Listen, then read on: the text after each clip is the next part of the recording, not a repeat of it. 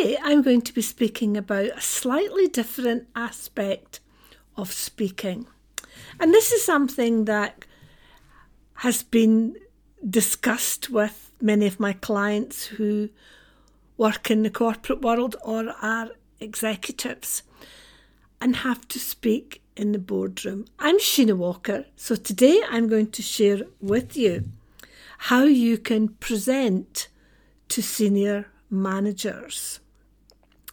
And what I want you to think about, I know I speak a lot about speaking being situational, and really real speakers, great speakers, understand that speaking is situational. So how you would speak in the boardroom is very different to how you would speak if you were looking to win a new contract, if you were looking to speak to clients, do a briefing meeting, during recruitment, win new business. These are all different situational ways of performing. So what I'd like to share with you today is that some of the areas that I've shared with executives when they've told me, Sheena, I just don't think my presentation went down well. I don't think they understood it. And these are people that I've not been coaching, but they've come to me after they felt that there was something they just weren't doing right. There was something that in the framework, there was something in how they were engaging that wasn't strictly accurate, or they felt that it wasn't strictly accurate. So let's look at one key aspect I want you to think about. When you're speaking in the boardroom,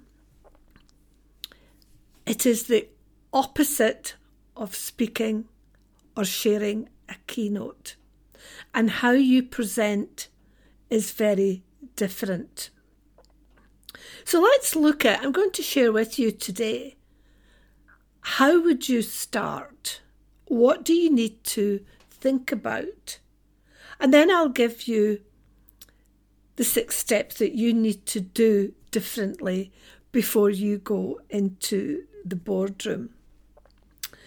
You see, the key to career success is to learn to sell yourself and your ideas to senior management. That's what you're doing when you're in the boardroom. You're selling yourself. And I believe it's no secret that the higher up the corporate ladder you go, the more important your public speaking skills become. And if right now you're looking at promotion or stepping up in your career, and you've got your sights set on increased responsibility, that increased authority, that position, and the salary that goes with that, then you need to be able to position yourself ahead of the crowd in advance. And at all stages of your career, whether you've just joined a company, you're middle manager, you're doing an interim role, you need to sell yourself, your ideas, your value, and your ability. I'm going to say that again. At all stages of your career, you need to sell yourself, your ideas, your value, and your ability. Because when you're doing that, you're positioning you, and you do want your board members or joint ventures or the recruitment panel to see just how talented and how good you are and the benefits that you could bring to the company. And one of the things that I'm sharing right now is that I'm assuming that you're looking for promotion.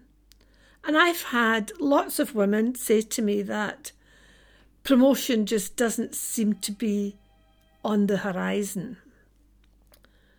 And that's a bit of a pity, because sometimes we've got superwomen. So what is it that holds people back? So to position yourself for promotion, you need to be able to learn what it does it take to sell yourself. what way do you present your ideas to senior management that requires high-level public speaking?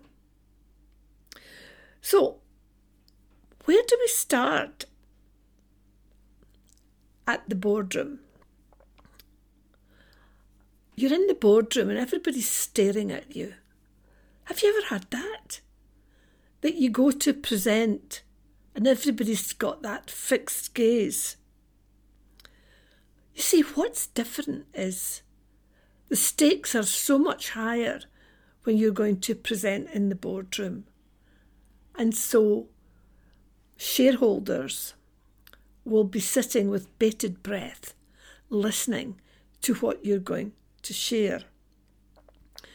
And I believe that all business communication is important. But senior management, you have to think, they are my audience. Right now, they are my audience. And you are sitting in your suit in the hot seat. And they, depending on how you portray what you're going to share, will either accept or reject the recommendations that you or your department or your team have been working on.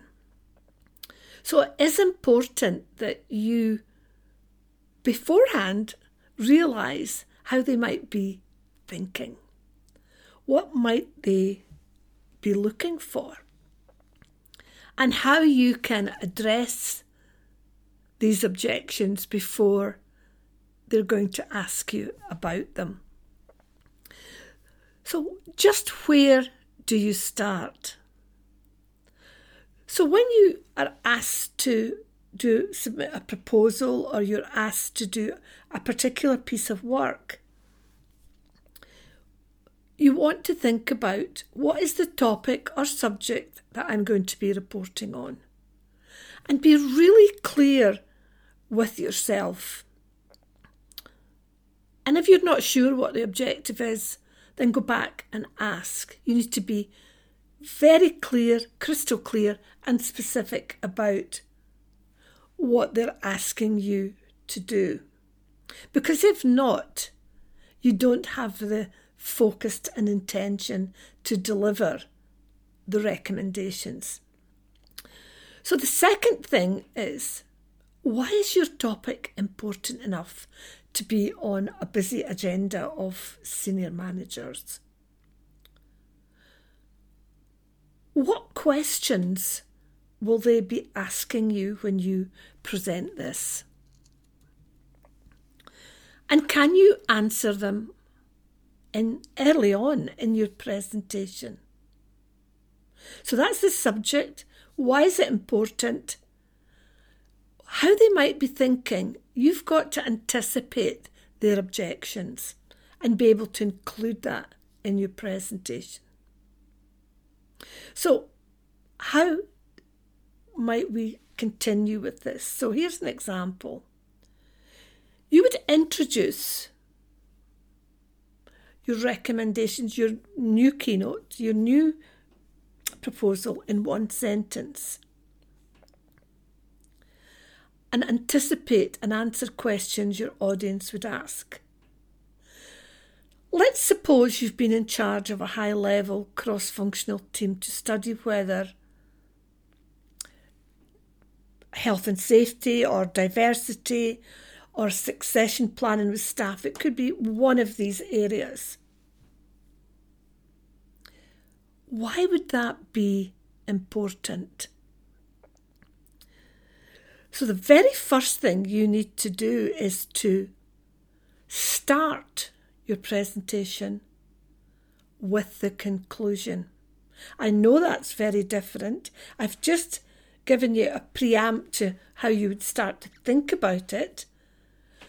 But the very first part of your presentation in the boardroom, your proposal, you're going to start with your recommendation, your conclusions. And it might go something like this. So thank you for the opportunity to head up this cross-functional team to study diversity training, and would it be a good investment for our company? So that's the key sentence. Our group has spent 2 months studying diversity training programs and whether this would be an exceptionally good investment. Long term, we would save money from recruiting. And I believe we would increase our market share with our customers. So you've introduced it. What we would recommend is that the company initiate a pilot programme starting next quarter. And we would use the training company, Sheena Walker Training Company, at an investment of. This company has successfully implemented this programme previously, as well as many Fortune 100 companies. All members of our team agree with this conclusion. Our team was made up of specialist executives, including some new hires, and all of our members are willing to be part of the evaluation committee to study results before a decision might be made about a complete company rollout. So what I did there was I presented the recommendations, and that's 4 or 5 actions in there. It's about initiating a pilot programme, when they're going to start, who would you use to do it, what would the investment be, why should we use this company, who will be involved in the team, who were the specialists, who were the new starts, and all of the team are willing to be involved to study results before a decision might be made before a company rollout. Can you see what I did there? It's actually very clever to start with recommendations because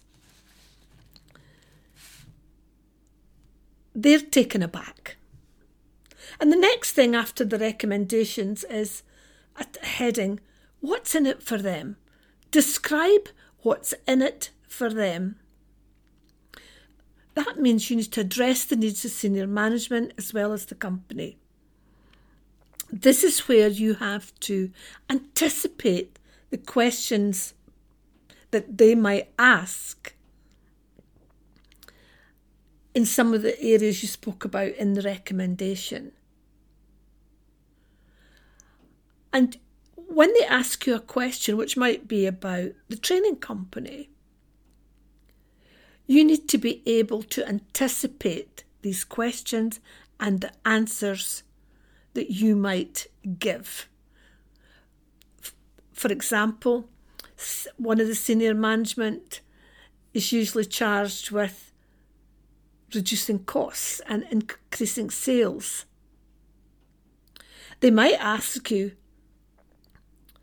what if this programme means saving money? You need to be able, when they ask how, well, we could lower employee turnover at a relatively modest investment.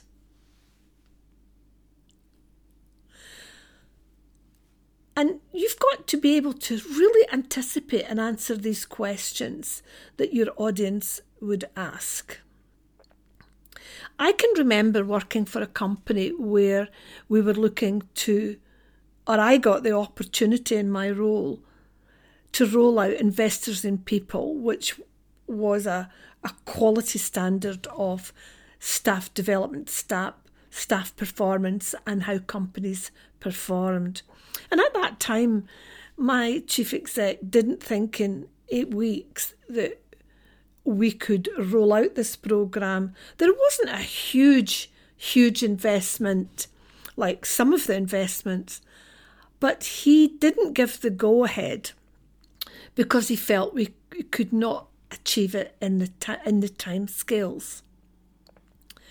So what I had to be able to do was I asked him if he could park it for 5 days and if I could come up with a plan, a proposal where we could action this Investors in People, would he reconsider? So you can see what I did. It was something that was at short notice, slightly different from what I've just described. So what I did was I had to think, why is this Investors in People a good idea? Especially when we're looking to cut costs. Why would this initiative be good for our company? Why would our specialist staff feel more valued?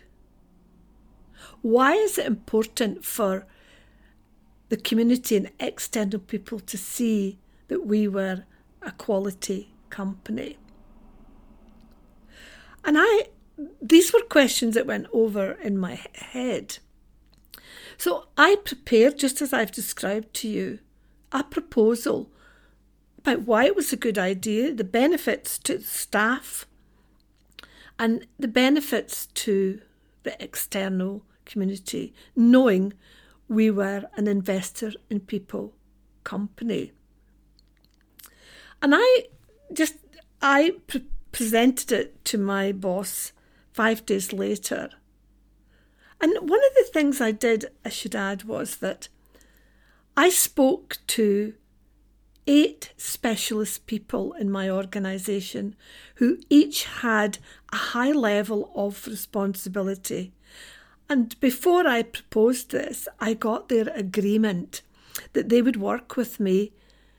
We would meet every week and we would look at very specific actions, very specific areas of their expertise in finance and marketing, and looking at what was achievable in line with the Investor in People aims and objectives and the results that they were looking for.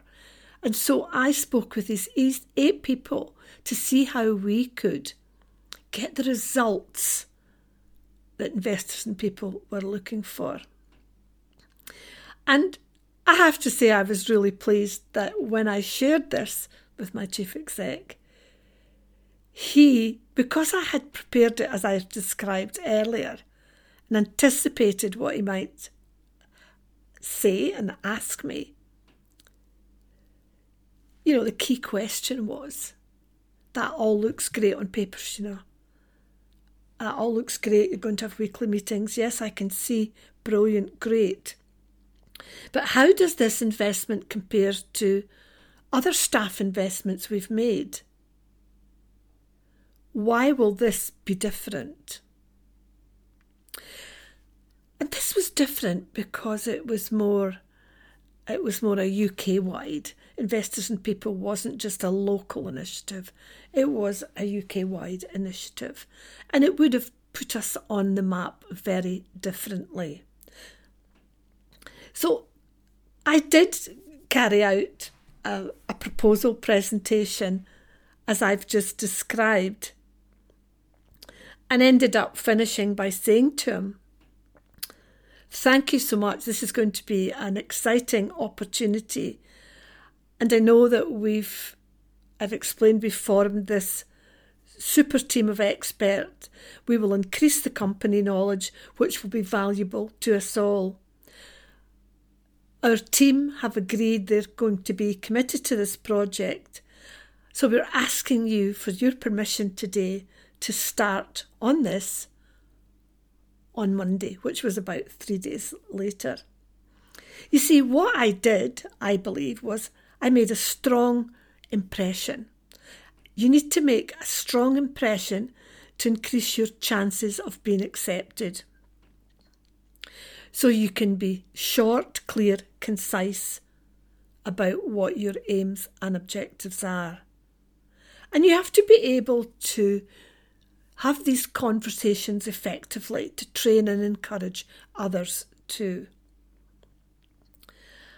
And I want to say to you today is that if you've ever been faced with going to speak in the boardroom to speak about a new initiative, a new proposal, then follow my guidelines. Don't do what you've done before because it won't work. So, let's look at 7 things that you need to do.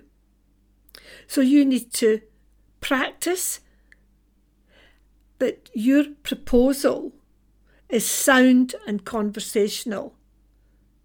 And once you have scripted your notes, you need to practice by speaking out loud to an associate or somebody in your team.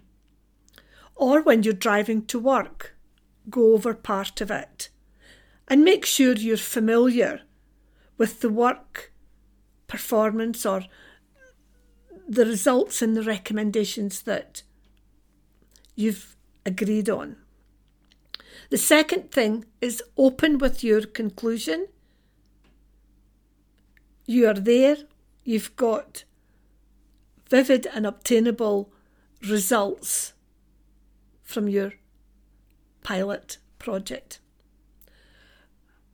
The third thing is describe the cost, describe the investment, but frame them in a positive way, showing that if you follow these recommendations, what the deliverable outcomes will be and what the consequences will be if you don't.